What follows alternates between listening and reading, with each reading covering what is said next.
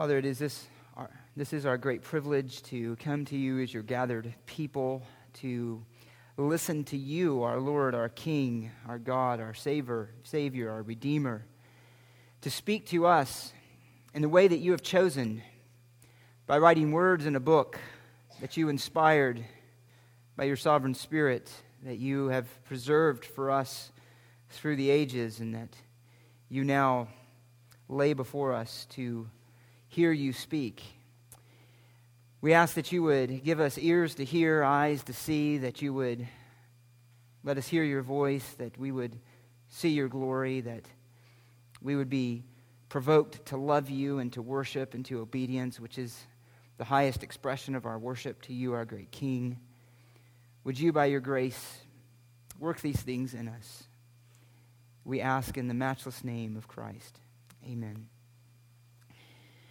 Well, as I said, you can open your Bibles up to Matthew 27. We're continuing now in our look at the last hours in the life of Jesus as he's being handed over to be crucified, as he has been delivered over by the Jews to the Romans, and then by the Romans to crucifixion, but of course ultimately by the Father giving his Son as an atonement for our sin, as he anticipated and he said in the prophets that he would, in fact, provide a Savior, that one would come who would bear the iniquity of his people, bear the shame and the guilt that is due to all of us because of our sin, that he would stand in our place. And so now we come to the events in which that happens, in which God indeed accomplished what he said he would accomplish.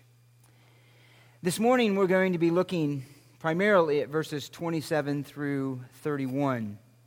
And I want to begin by noting this, that the understanding the cross and what Christ suffered on behalf of his people, on our behalf who know him, on behalf of his children, is central to the gospel. Everything about what it means to be a Christian is encompassed in the cross of Christ, encompassed in what the Son of God in flesh did for us as our substitute, standing in our place at Calvary, to win for us salvation.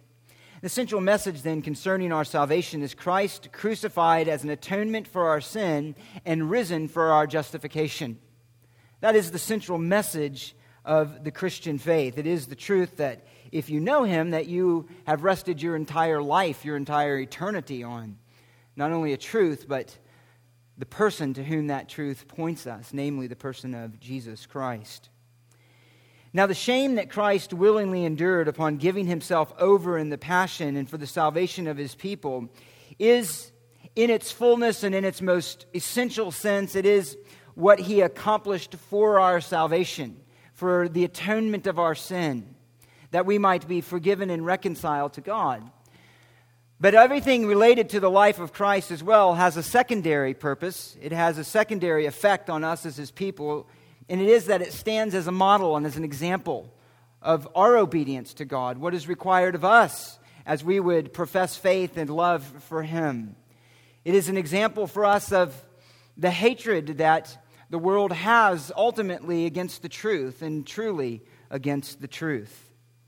And so as we look at Christ, we both worship him as the eternal Son of God who has endured these things for us, who has stood in our place, and we look at him to be prepared as his people to go into the world and demonstrate that same kind of obedience, the same kind of holiness of life. Now, before we actually get to Matthew 27, though, and on that idea of Christ standing in our place and setting an example for us, I told you to turn to Matthew 27, but actually let me have you turn first to John chapter 13. John chapter 13, to a familiar scene. This, of course, is before Matthew 27, this is before he's been betrayed, before he's been handed over. In that well-known evening and event where Jesus is sharing this last meal with his disciples and where he washes their feet. He takes on the role of a slave and he washes their feet, anticipating all of the things that are to come upon him. So in John 13, he makes this transition, John does, to this last moments that Jesus has with his disciple. These are his last words, essentially, these last moments, the last things that Jesus shares with his disciples before he's given over. And this extended conversation that Jesus had is recorded for us exclusively in John 13. And it begins in this way, verse 1.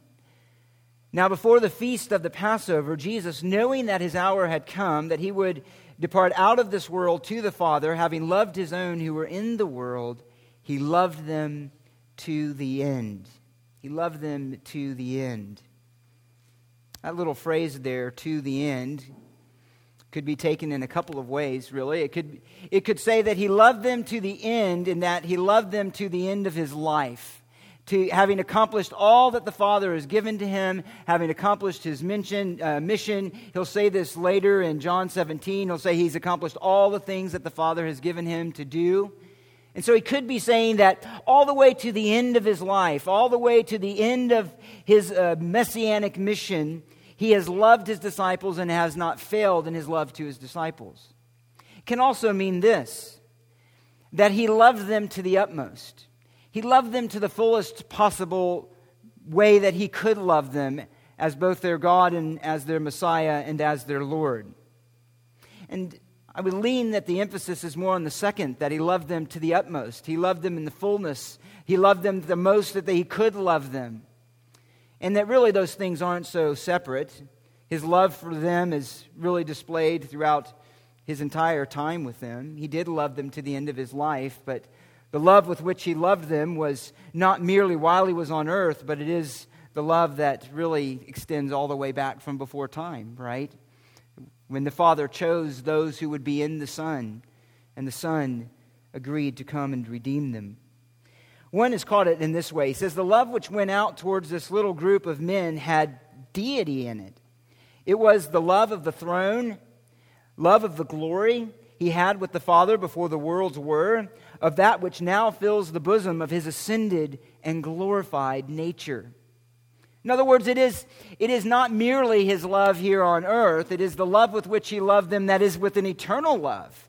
It was expressed uniquely here on his time of earth, in his flesh, in all that he had done and that he would do, but it is a love that really has from eternity. It's a Trinitarian love, ultimately.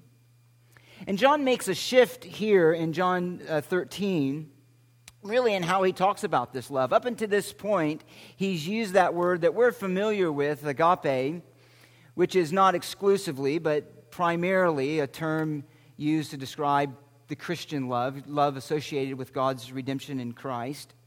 And up until this point, he's primarily used that word to speak of God's love for the world. For God so loved the world that he gave his only begotten Son, that whoever should believe in him will not perish but have eternal life. He's used that love to speak of his love for the Son, for he loved the Son and gave him all things, gave all things into his hand in John 3:35. But here John makes a shift, and he makes a shift in the way he uses this word that's going to be consistent throughout the rest of the gospel. And the shift is this. The shift is now not so much God's love for the world and God's love for the Son, but specifically Christ's love for his disciples and the love that they are to have together. The love that's to be demonstrated in their fellowship to one another. And so here John says, having loved his own who were in the world, he loved them to the end.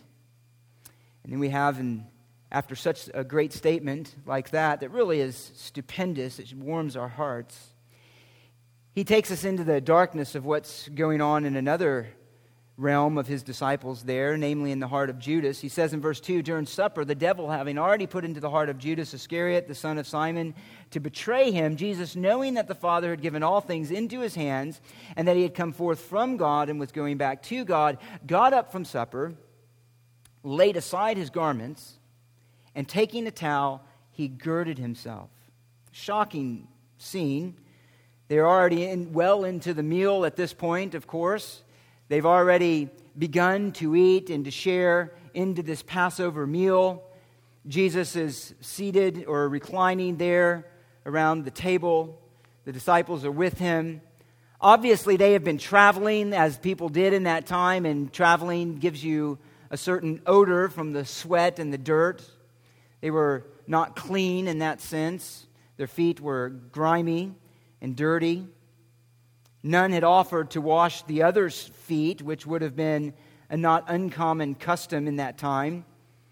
Certainly nobody offered to wash the feet of Jesus, even though they acknowledged him as Lord, though he was their honored master, the one they were following.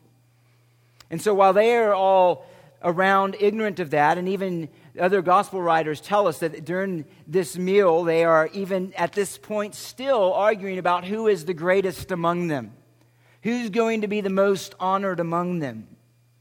And in that kind of environment, Jesus goes in the opposite direction.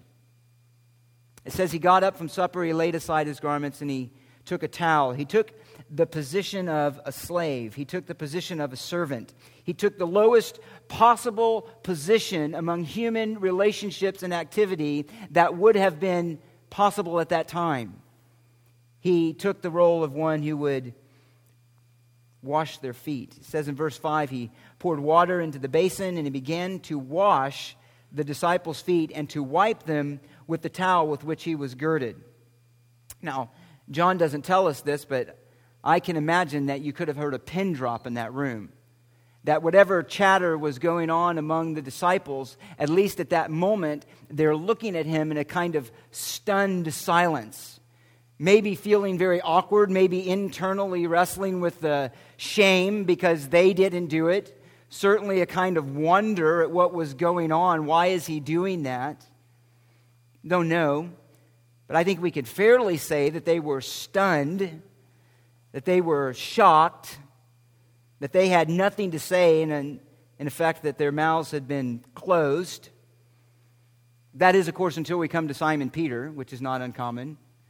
He had a hard time keeping his mouth closed. Sometimes that was good because he spoke in boldness. Sometimes that was foolish because he spoke rashly and out of ignorance. Here he says in verse 6, so when he, Jesus, came to Simon Peter, he said to him, being Simon Peter said to Jesus, Lord, do you wash my feet? And Jesus answered and said to him, what I do, you do not realize now, but you will understand hereafter. They were perplexed. They were stunned. They didn't know how to process exactly what Jesus was doing. He had told them that he had come to give his life as a ransom for many, not to be served, but to serve. They heard that, but it really fell on deaf ears. And even now, as Jesus is going around this table, they still don't get it. They don't understand. They don't comprehend it. They don't have a category for what Jesus is doing. What I do now you do not realize, but you will understand hereafter. And it's certainly not with this event alone. He told them earlier, after he had cleansed the temple, that they would understand afterwards that related to his resurrection when he said, destroy this temple and I will raise it after 3 days. He had just said to them in chapter 12, John tells us after Jesus came in among all the praises of the people in verse 16, these things his disciples did not understand at the first, but when Jesus was glorified, they remembered that these things were written of him and they had done these things to him. He'll say later in chapter 16, he says, I have many more things to say to you, but you can't bear them now. So all of these things are swirling around in the disciples. They're hearing them, they're experiencing them, but there's really much confusion on their part. And so here it is with his washing their feet. They don't fully get it. But he says, what I do, you do not realize now, but you will realize hereafter. When hereafter? Well, as he had told them earlier, when he's glorified, when the crucifixion has taken place, when the suffering has been accomplished, when his death has been experienced, when his resurrection has been accomplished, and when he has been gone back to the Father, to his right hand, and sent the Holy Spirit, then you will understand. Then you will know what's going on here. Now that's crucial to understand this. You might ask, why are we starting with this? Because here's the point that Jesus is making. It's not really about the foot washing. right? It's not really just about the foot washing. The idea, of course, is that he's humbling himself. He's going low. And later he'll say, if I am the Lord and the Master washed your feet, you ought to wash one another's feet. But it's really not about foot washing. And verse 7 here gives us a clue to that. Helps us to understand. The idea here is this, that the humility that it takes of the Lord, the constraints of his own glory to bring himself low, to wash the feet of the disciples, is not the most amazing thing he's going to do. And it's not the most humble thing, actually, that he's going to do. In fact, it simply points to something much greater. And namely, that is the suffering of the cross. The suffering of the cross. The humility that Jesus demonstrated laying aside his garments to serve them by washing their feet was but an appetizer. It was a small foretaste of a far greater humility that he would demonstrate by laying down his own life to go to the cross to redeem them from their sin and to redeem us from our sin. The ridicule, the shame that it would be, or the shame that would be associated with his taking on the role of a slave, pales in comparison to the shame that he was going to do when he acted as a slave, ultimately took on the form of a slave and humbled himself to the point of obedience, even to death on a cross. And the fact is that they certainly just couldn't get that now, but they would afterwards when they understood it. And it would take these proud men and it would transform them into humble men. It would take a proud Pharisee like Peter or Paul and make him say that the life he lives by faith in the Son of God who loved him and gave himself up for him. Now we noted, however, that far more serious than this lack of understanding by the disciples is the fact that their ignorance was going to mature. Their ignorance was going to change. And they did have a faith in him. They were believers. They were saved. He said, you're already clean, not all of you, all except for Judas, so 11 of the 12. But much more serious than the ignorance of the disciples that would be eventually changed, they would grow past that, is the ignorance of the world to see the glory of Christ. Now, we've mentioned this in the past. Let me remind you. He says in 2 Corinthians chapter 4, he says in verse 4, just listen, I'm going to read some of these words. He says, if our gospel is veiled, actually in verse 3, if our gospel is veiled, it's veiled to those who are perishing. To those who are perishing. In other words, to those who currently at this moment are under the curse of God. And though experiencing a measure of his common grace and his goodness that should lead to repentance, his kindness that should lead to repentance, it is in fact a wrath that's on the mind of the unbelieving that's being stored up if there is no repentance. And he says in verse 4 of 2 Corinthians, in whose case the God of this world has blinded the minds of the unbelieving so that they may not see the light of the gospel of the glory of Christ, who is the image of God. The fact is that unbelief is most basically or most essentially understood in this way. It sees no glory in Christ. It sees no glory of God in Christ. They simply don't. They simply look at Christ and they see nothing to be that impressed with. Not only not to be impressed with, but rather they see someone very often to be disdained and to be hated, to be mocked and to be ridiculed. Listen to Richard Dawkins. He says in an interview that was recorded in Time magazine, he says, I don't see the Olympian gods or Jesus coming down and dying on the cross as worthy of that grandeur of the supernatural. I mean, he looks at that and says, there's nothing there. If there is a God, he certainly would be a lot more impressive than Jesus Christ, let me tell you. That's essentially what he's saying. He says, they strike me as parochial. That is like naive or narrow-minded, certainly not worthy of worship. He says if there is a God, it's going to be a whole lot bigger and a whole lot more incomprehensible than anything that any theologian of any religion has ever proposed. Now, I would just out of common sense like to ask that man, or anyone who holds that, how in the world you could have a God more incomprehensible than the God of Scripture, than the God revealed in Jesus Christ? But he looks at Christ and he sees nothing. He doesn't see somebody to be worshipped. He doesn't see even anything noble or admirable in the least about his going to the cross. He sees something to be petty, something to be disdained. And that's really no different than what we see in Matthew 27, these who are around him. They see no glory. There's no glory. This is the heart of unbelief. There's nothing here to worship. There's nothing here to provoke praise or trust in their eyes. And again, Paul had said that even in 1 Corinthians 2, that if they would have seen that he was in fact the Lord of glory, the leaders wouldn't have crucified him. But they didn't, and so they did. And so there's a great, great irony that is throughout this whole account. A great irony, and the irony is this.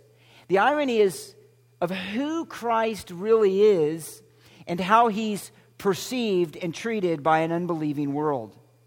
And in fact, it goes even deeper than that, because the substance of the mocking that he endures by the Jewish leaders and by these Roman soldiers that we'll see is in fact true. They're not mocking him with lies. They're mocking him with the truth. They're mocking him with what is in reality the case. He is the King. He is the Lord. He is the one to be worshipped. He is worthy of all honor. Every knee will bow to him. But the eyes of unbelief don't see that. Don't see that. And of course, as we say these things, we're asking ourselves, I hope you're asking yourself, how do you see Christ? How do you see Christ? How do you see Christ in terms of, even as you go through these accounts, is it with the eyes of faith? A faith that the mind understands the significance of it. The affections are touched by that at some level, moved by the reality of who Christ is and what he endured. That the affections are touched in such a way that it actually works out in our life through a life that desires to obey this one who suffered such shame for us. To obey this one who gave his life for us, to honor him. Does that glory that you see make you want to actually, in the thoughts of your mind, in the affections of your heart, in the motives and your intentions, want to be holy before the Lord? To want to deal with sin at that level? To want to put to death pride and lust and greed and all of those things that characterize our fallenness? Well, they didn't understand it. They didn't understand it, the disciples, but they would understand it hereafter. And in Matthew chapter 27, we get some of the events that they will understand. So read with me, and then we'll look at it rather briefly and then swing back to John 13. But right now, look at me with Matthew 27. We're going to read we'll start in verse 26 and read down to verse 31. In verse 26... Then he, being Pilate, released Barabbas for them, but after having Jesus scourged, he handed him over to be crucified. And then the soldiers of the governor took Jesus into the praetorium and gathered the whole cohort around him, and they stripped him and they put a scarlet robe on him, and after twisting together a crown of thorns, they put it on his head and a reed in his right hand, and they knelt down before him and they mocked him, saying, "Hail, King of the Jews!" And they spat on him, and they took the reed and began to beat him on the head. And after they mocked him, they took the scarlet robe off him and put his own garments back on him and led him away to crucify him. To crucify him. Now, what is the real situation here? What is the irony? Well, we know it. We know it by the very least because you followed along this far in Matthew. The irony is this, that he who is treated as weak and contemptuous is in fact the one who spoke all things into existence, all things physical and all things spiritual. He spoke them into existence, and yet here he's treated as weak. He's mocked as royalty, though in fact he is the King of Kings and he is the Lord of Lords. He is the returning King to whom every knee will bow. He is disdained as having no authority, and yet he is the one to whom all authority and all flesh has been given into his hands. He'll repeat that to his disciples at the end of Matthew. All authority in heaven and earth has been given to him. He is the Lord of all, though he's treated here as though he has no authority. He's ridiculed with phony praise, the one to whom all of heaven and the angels of heaven will sing of his glory and of his majesty with gratitude in the future day. But they couldn't see it. The Romans couldn't see it. The Jews couldn't see it. They just didn't see it. They should have seen it. It wasn't like it was totally unhidden from them. They should have known. Granted, there were a lot of gaps to be filled in, a lot of things in their understanding that needed to happen. But it's not as though it wasn't foretold. If you remember back in Luke chapter 24, he told his disciples even after the crucifixion, he says, why is this so hard for you to understand? You're slow of heart to believe. What are they slow of heart to believe in? Well, all the things that have been written about him and about his sufferings. Was it not necessary for the Christ to suffer these things and to enter into his glory? Then beginning with Moses and with all the prophets, he explained to them the things concerning himself in all of Scripture. They should have known to some level. Peter says later, even though he didn't at that moment fully get it, but later he would say that it's the salvation that the prophets who prophesied of the grace that would come to you made careful searches and inquiries, seeking to know that what person or time the Spirit of Christ within them was indicated when he predicted what? When he predicted what? You remember? The sufferings of Christ and the glories to follow. The Spirit had told them. He had prepared them for this, but they refused to see it. They simply refused to see it. He told them most dramatically in Isaiah 53. You're familiar with that. Verse 3, he says this. And remember, Isaiah was written about 700 years before Christ came. There's many other things written, but Isaiah, so clear about the suffering mission of this coming one, the servant. He says this in Isaiah 53:3. He was despised and forsaken of men, a man of sorrows and acquainted with grief, like one from whom men hide their face. He was despised and we did not esteem him. Verse 4, we ourselves esteemed him stricken, smitten of God, and afflicted. Now the Jews try to get around this, the unbelieving, and say this is in fact the nation of Israel that he's talking about. That's the suffering servant, which is quite frankly impossible to understand. This is one dying in the place of his people. This is the one who would bear the guilt of his people. It can't be the nation of Israel. They should have known, while there is some mystery here, that he's speaking about an individual who would come, who would do something that only God could do, namely bear the guilt of his people. And here he anticipates that he'd suffer ridicule, that he'd have a weakened appearance, that he would be judged by his own people, by his own nation, who he raised up as smitten of God and afflicted. He says in verse 8, by oppression and judgment he was taken away. And as for his generation, who considered that he was cut off from the land of the living for the transgression of my people to whom the stroke was due. Certainly can't be the nation of Israel. It's this one who's going to come. This could refer to the injustice he bore at the hands of a corrupt people, the law being used as a vehicle to carry out sinful desires. At the very least, it shows that the perception of the nation, the perception of Israel and the people of God is going to be vastly different than the reality of the situation, right? They're going to say he's cut off, he's afflicted, he's condemned by God. And God is saying, no, he's standing as a substitute. He says in verse 7, he was oppressed and he was afflicted. He did not open his mouth, and like a lamb that is led to slaughter, and like a sheep that is silent before its shears, so he did not open his mouth. Not only would he endure this suffering, not only would he endure the injustice, he would do so with complete and perfect submission to God. Perfect obedience. As a lamb silent before his shears. Jesus was perfectly submitted to the suffering, perfectly submitted to the shame, perfectly submitted to bear it in love for the Father and love for his people. completely trusting the plan of the Father as he gave himself over with absolutely no resistance. No resistance. And again, this is then a model for us. Because you Christian, have been called for the same purpose, this purpose, that since Christ also suffered for you, leaving you an example for you to follow in his steps, who committed no sin, nor was any deceit found in his mouth. While being reviled, he did not revile in return. While suffering, he uttered no threats, but kept entrusting himself to him who judges righteously, and he himself bore our sins in his body. He who the winds and the sea obeyed, he who cast out demons, he who healed diseases with the word, he who created food, he who pronounced sin forgiven, is here silent, totally silent, submitted. He said nothing during all of this, nothing. He endured everything that the Father had ordained for him with perfect, unfailing obedience.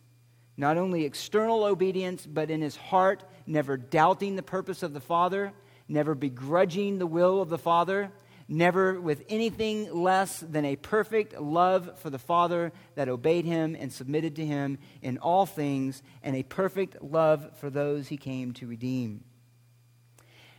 Now, as we look just briefly at this, I want to make one overarching theme. I want to highlight one overarching theme, and I think it's this. That the key to this whole episode, and why I begin with John 13, and we'll swing back around, is this. There's an aspect to the physical suffering, and we're going to look at that briefly. But the key idea here is this. I think this is the key idea, is that he endured not simply the physical suffering, but the shame. The shame. He took upon himself not only the beatings. That's not even really the point of this. While that's severe, what he took on to himself was the absolute shame. The shame that is associated with our sin. The shame that is associated with one who has been pronounced condemned.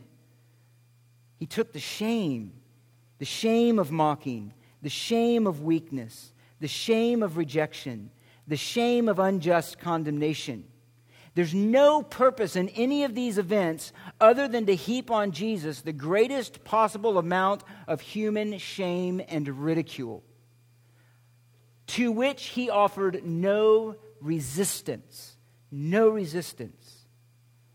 And as I mentioned, the stunning irony in it all is that the substance of their ridicule is in fact the truth, and the truth that they will one day publicly acknowledge, though now they disdain him for it. Look at verse 27. After being condemned, he says, the soldiers of the governor took Jesus into the praetorium, and they gathered their whole cohort or Roman cohort around him. Now, this is now the third time that Jesus has been mocked. You remember back in chapter 26, they mocked him, they spat in his face, beat him with their fists. Others slapped him, said, prophesy to us, you Christ, who is the one who hit you. That's the mocking by the Jewish leaders, the mocking that came from his own people. There was a mocking, if you'll remember, by Herod in Luke 23. We covered that. He sent him away with a robe, some old discarded robe, as a mockery of his claim to be king of the Jews.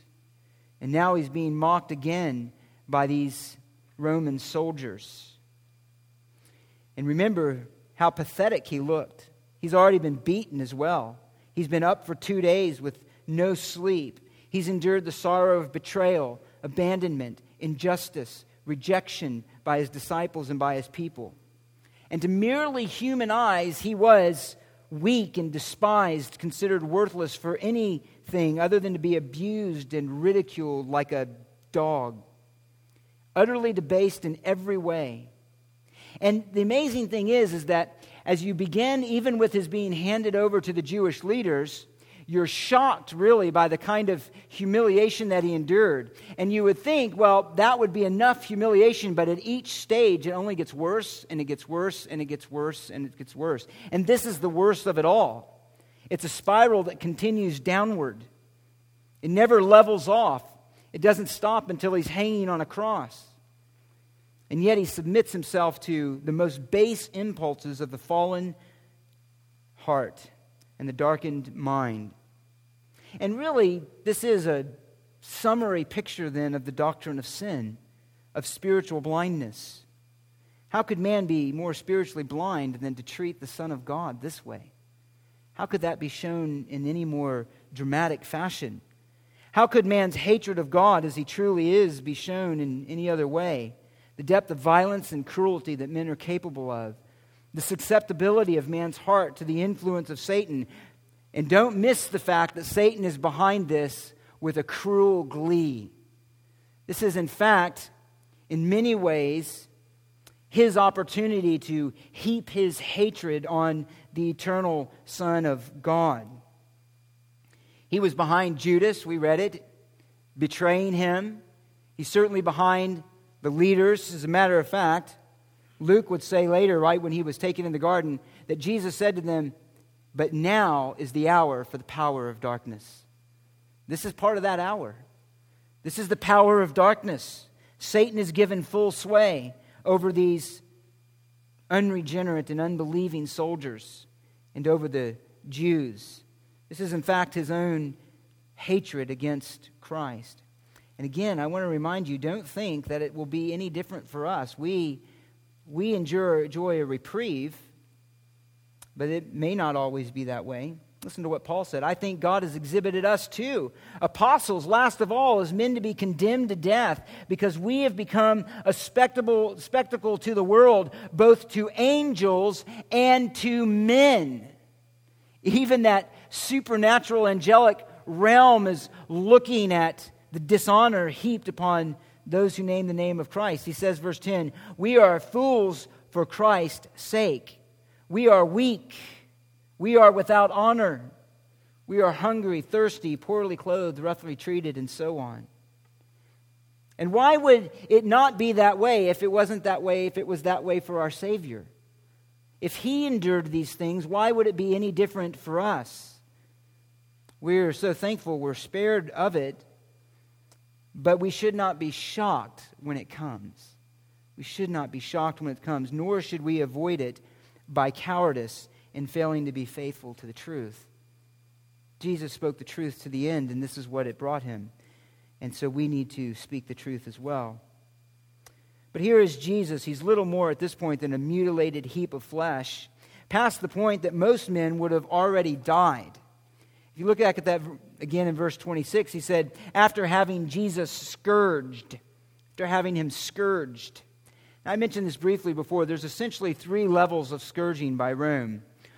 One was a little less severe. It would have been beating with leather whips, stopped before there was too much damage. Certainly some pain, but too much damage to the body by the one who received it. There was a second level, and it was with leather whips at 2, sometimes including rods. It was a little more severe than the first, a little more damage to the body, a little more suffering, a little more shame. But then there was a third one. It was called the verberatio. That's what Jesus has experienced here. It is a flogging that killed many men before. It's largely argued that, we wonder whether this is the second flogging. It could be one flogging he endured or 2. But the point is what is recognized by all is that he experienced this last one as a part of his crucifixion. He endured the most severe kind of flogging, where they tied the criminal to a post. They stripped him at least down to his waist with back exposed and then severely whipped him. And Jesus knew that this was going to happen. He said, way back in chapter 20, he'd already told them, "We're going to Jerusalem. The Son of Man will be delivered to the chief priests and scribes, and they will condemn him to death and will hand him over to the Gentiles to mock and scourge and crucify him. And on the 3rd day, he'll be raised up." He knew exactly what he was getting into. And so they carry out this gruesome beating, really. You've heard this. It reminds you, it was leather whips, consisted of, at the end, these little bone chips or stone, whatever it was they'd used. And the effect of this is that when they would swing the whip with the full might of their strength, it would rip the flesh of the of the victim's back. And every time it did that and was raked across the back of the criminal, it would cause these deep lacerations, and not smooth lacerations but these rough ones that would take up sometimes chunks of skin with each blow. As a matter of fact, one described it this way: the number of strokes was not prescribed even. It continued until the flesh hung down in bloody shreds. The fact that Jesus was unable to carry the crossbeam later indicates again that he received this kind of scourging. It was gruesome and it was painful. And in fact, it was, as you may have heard, it was a kind of mercy. Because what would happen is that the victim or the criminal would become so weakened that if he didn't die, he would soon die on the crucifixion. In other words, it kept him from experiencing a prolonged, excruciating, agonizingly slow death on the cross. But Jesus, being without sin and the most resilient and strong human man that's ever existed since the fall, endured it, but he was man nonetheless, and he was weakened. Now, one would think then at this point there would be some level of sympathy, some level of pity on one who endured so much suffering, but again, it's just the opposite. It's just the opposite. They increased their cruelness. Rather than sympathy, it says in verse 28, they stripped him and they put a scarlet robe on him. Absolutely yielded to their power, he lets them do this. And it's really an amazing scene. He says here in verse 27 that it's the whole Roman cohort that's doing this. A cohort was 600 men. Now, it's possible that it was only those who were up and around, that they are the ones who participated. It wasn't the full 600. But he specifically here, Matthew does, uses the language to give the idea of the completeness of this group. Very likely it was the full 600. At the very least, if you were to make some allowances, there were hundreds of them around, circling and making this big circle with Jesus in the middle of this circle. All of them howling and casting insults, mocking him. So jeering and laughing and ridiculing. Him in the middle, bleeding, swollen, bruised, barely able to stand. And as he stands in the midst of these howling dogs, the soldiers strip him of whatever garments he was wearing, which that itself actually would have been very painful, because at least enough time, one, is because of the garments up against those fresh wounds, which may have included some exposed organs. Possibly even by that time, the garment was enough to even get a little bit of dried blood on it and to pull away even more at the skin. So even that whole activity of putting a robe on and taking it off would have been excruciating. But the primary point here is the utter shame of being stripped for the sole purpose of being humiliated and taunted, to be the butt of the jokes of the soldiers. And so they strip him and they put a scarlet robe on him. And then they, in verse 29, twist together a crown of thorns and they put it on his head and a reed in his right hand, and they knelt down before him and they mocked him, saying, "Hail, King of the Jews." And again, this is pure evil. It's pure cruelty. You would think even of things that happened in the Holocaust or other horrible events with no explanation other than to be cruel.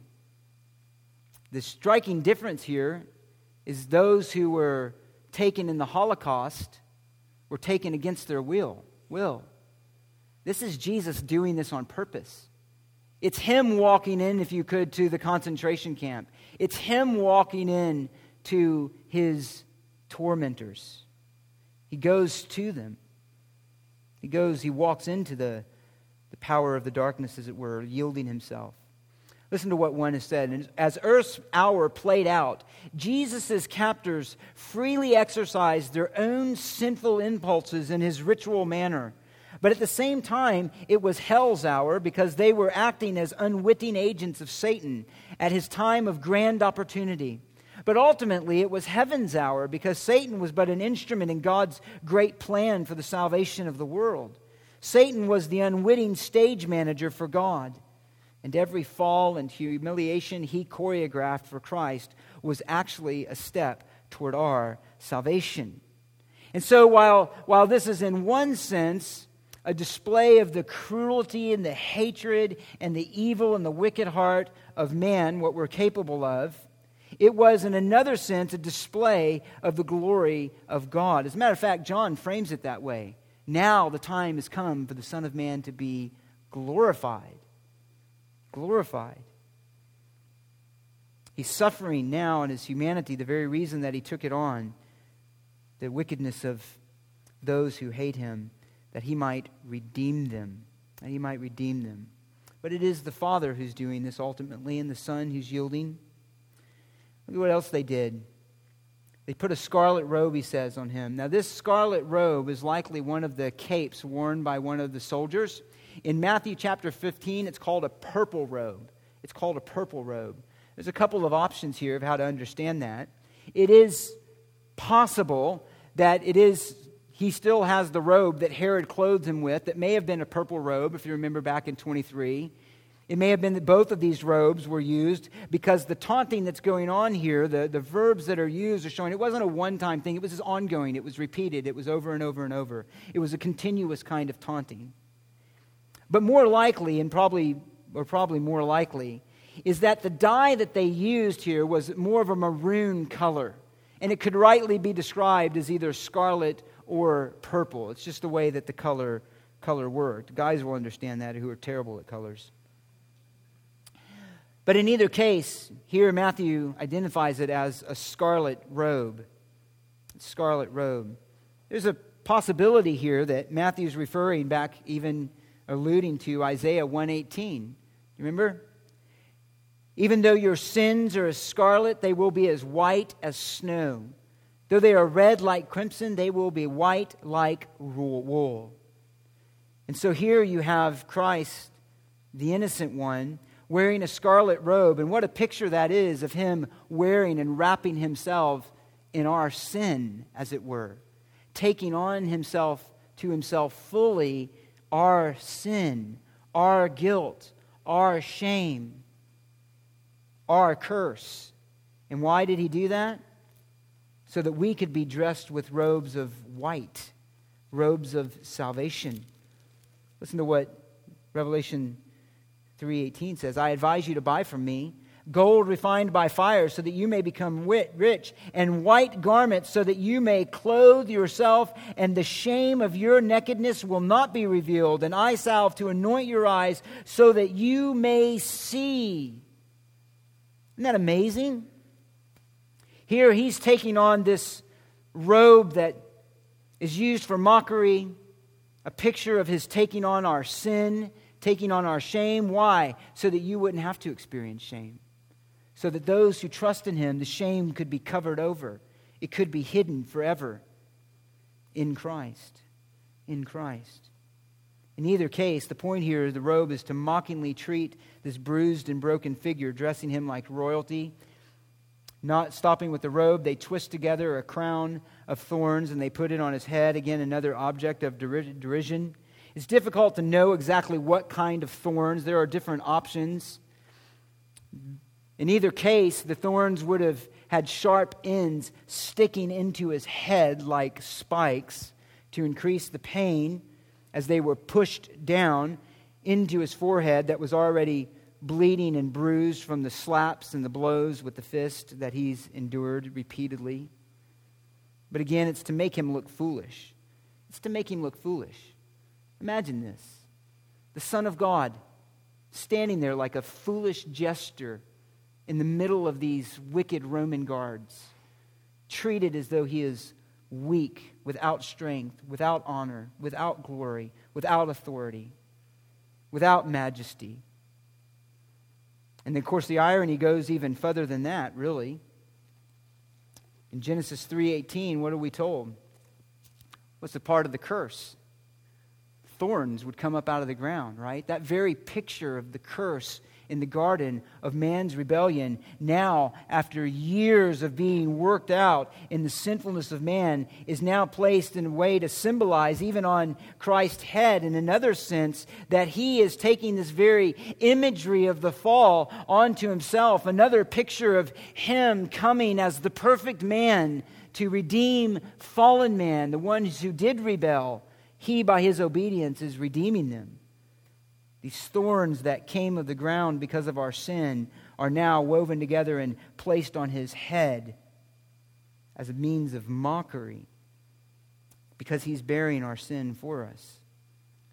He's disdained again as having no authority. They put a reed in his right hand. Of course, the right hand is a place of power. The reed here is a pathetic, almost straw-like figure, far from what it's meant even to represent, which is a scepter. A king's scepter in the right hand was what? It was a symbol of authority. It was a symbol of power. It was a symbol of majesty. In the king's hand, it said he had all rights. He has all authority. He is the one who rules. You remember, the king had to extend his scepter to Esther. Why? Because if he didn't, she died. Anybody who came into the king's presence that he didn't allow was killed. Here they take that same symbol of authority and they put it into the hands of him who is truly king to mock him. Hail, King of the Jews. They see only a condemned man rejected by his own people, utterly unable to defend himself, utterly unable to speak against them and to stop whatever it is that they choose to do. And this is the Son of whom it says in the Psalms that you shall break them with a rod of iron. You shall shatter them like earthenware. That's the one who's enduring this. It's the one of whom Hebrews 1:18 says, quoting from Psalm 45, but of the Son, your throne, O God, is forever and ever, and the righteous scepter is the scepter of his kingdom. The Son who will hold in his right hand the scepter, the one to whom the kingdoms of the world have been given, is now sitting here with a pathetic reed in his hand as to be mocked by these puny men. And they spat upon him. Look at this. They took the reed and they began to beat him on the head. I mean, that's just to make it even more. Not only did they put it in his hand, which was itself derisive, meant to make him look foolish, they take him and they beat him on the head. It's almost the picture of like a big older brother being mean to as his younger brother's protesting, and he's saying, oh, stop hitting yourself, stop hitting yourself. How pathetic that sight is. Here they're doing that to Christ, beating him on the head with this instrument meant to be a symbol of authority. And again, this is exactly what was prophesied. This is exactly what was foretold. This is part of what the Spirit of Christ was revealing that Peter mentioned. Listen to Isaiah 50, verse 6. I gave my back to those who strike me, my cheeks to those who pluck out the beard. I did not cover my face from humiliation and spitting. From spitting. Did this in obedience to the Lord. Calvin says this. He well says this. Our filthiness deserves that God should hold it in abhorrence, and that all the angels should spit on us. But Christ, in order to present us pure and unspotted in the presence of the Father, resolved to be spat upon and to be dishonored by every kind of reproaches. You want to know what sin looks like? It looks like this. You want to know what your sin looks like and my sin looks like?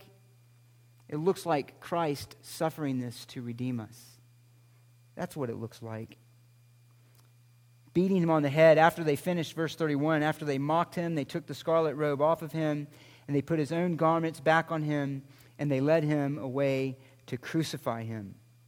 And as I said, this is spiraling downward. This isn't even the end of the shame. The actual climax of this shame is still yet to come. The true suffering is still yet to come. This is still a precursor to it. This isn't yet the full atonement for our sin. This again had no other purpose other than to heap on the Son of Man the greatest amount of shame possible, the greatest amount of humiliation conceivable. And yet he endured it for our salvation. He endured it for our salvation, and he endured it because he knew this wasn't the last word. Hebrews tells us this, fixing our eyes on Jesus, the author and perfecter of faith, who for the joy set before him endured the cross, despising the shame, has sat down at the right hand of the throne of God. He knew his glory. He knew his glory. He knew who he was as they're doing this. He's not confused about that. He's not vague. He's not fuzzy. But he had been sent on a mission, and he had determined to obey his Father, and this was a part of it. And it meant enduring rejection, pain, and shame in the fullest possible measure that could be heaped on a human being. And he did it as the innocent and the holy Son of God. And let me tell you, it's only one who's perfectly holy as Christ who could even begin to fathom what this really was. We don't understand perfect and pure holiness with eyes that are going to be like flaming fire, one from whom angels hide their face to be in his presence, if he doesn't somehow make it possible for them to enter in before him. The one whom he knows every knee will bow in heaven and on earth, here enduring such shame. And we endure as well. That's the point of the writer of Hebrews. He endures, though he's a king. He knows his kingship is coming, or that his experience and full manifestation of his royalty and his majesty is coming. And we, in the same way, whatever shame might be heaped upon us for the name of Christ, whatever suffering might be heaped on us as his people out of faithfulness to Christ, that we will reign with him. We will reign with him. That's the promise. Blessed and holy is the one who has a part in the first resurrection. Over these the second death has no power, but they will be priests of God and of Christ and will reign with him for 1,000 years. Do we meditate on that? Do we meditate on that, our true condition? Christ knew it, and he endured. But first, the suffering that is necessary for his ability to be our substitute. He had to suffer. He had to suffer these things. It had to be the worst conceivable and possible amount of suffering because he had to obey through it so that, as Hebrews says, he could be the source of eternal salvation. And it was necessary for him to set before us the model of obedience. Now, I want to end quickly with this in John 13. You can turn there if you want, but I'm going to read it to you. He told Peter, he says, look, the idea that I could lower myself and wash your feet as a slave, you can't conceive of it because you can't conceive yet of what your sin is going to cost me, your Lord, in bearing its shame, in bearing its reproach, in bearing its curse. You can't conceive of that right now. They didn't get it. But after these events, after he was raised, after the coming of the Holy Spirit, you'll understand. And so he says in verse 12 of John 13, so when he had washed their feet and taken his garments and reclined at the table, he says, do you know what I have done to you? You call me teacher and Lord, and you are right, for so I am. If I then, the Lord and the teacher, washed your feet, you also ought to wash one another's feet. For I gave you an example that you should follow it.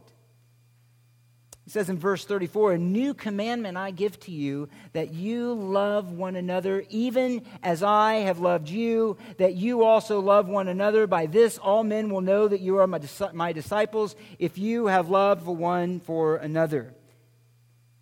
So how is that going to happen? How's that going to happen?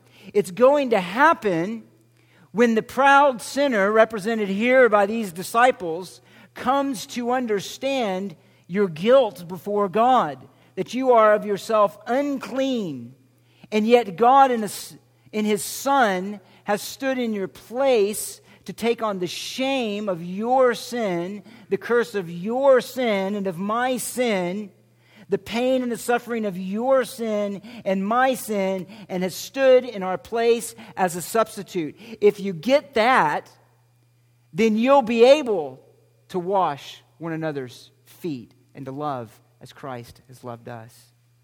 Until your heart has been broken and brought low before the cross of Christ, that kind of service will never happen. Never happen. And certainly not from a heart level. What crushes our pride is what our redemption cost. Who God is and what it cost for God to call us His children. The washing of the feet, then, is grounded in the fact that they're going to get that at one point. They don't get it now, but they will. He says, you're going to love as I have loved you. As I've loved you at the cross. As I loved you in the mocking and the ridicule. As I loved you in taking the shame. As I loved you in being condemned as a criminal. As I loved you in willingly going to the cross. That's how you're to love one another. That's the measure of our love and service. Again, it obliterates pride. It condemns and rebukes an unforgiving heart that we would have towards one another. A lack of mercy and compassion towards one another. It rebukes the one who's not willing to seek the good of his brother and sacrifice on his behalf for his good. That's the very heart of the love here, is God gave it up to seek our good and our salvation. So what effect should that have? One, trust, because He's a Savior from our sin. And secondly, that we look at Christ and said, that's how I'm to love my brother and my sister. That's how, if I'm a husband, I am to love my wife. That's how I'm to treat her and to live for her purity, for her good, for her happiness. That's what it is. And so as we walk through here this suffering of Christ on our behalf, I pray that you have trusted Him. I pray that you have been broken. That when you see they are not simply a man beaten like the unbelieving, but you see your own Savior crucified, your own Maker brought low for your redemption. You see the one that you long to be with, like Peter, who couldn't wait to be in the presence of the Lord because he loved Him so, the one who had died and risen for him. I pray that He is the one you want to honor, that He is the one that you're willing to bear the shame and the rejection of the world in order to have. Because unless you're willing to die and exchange your life for His, then there's no salvation. And even though those of us who have trusted Him in that way fail and falter and brought low and brought to repentance, it is the desire of our heart. It's the desire of our heart, and I pray it is of yours. Let me pray, and then we'll be dismissed. Father, thank you for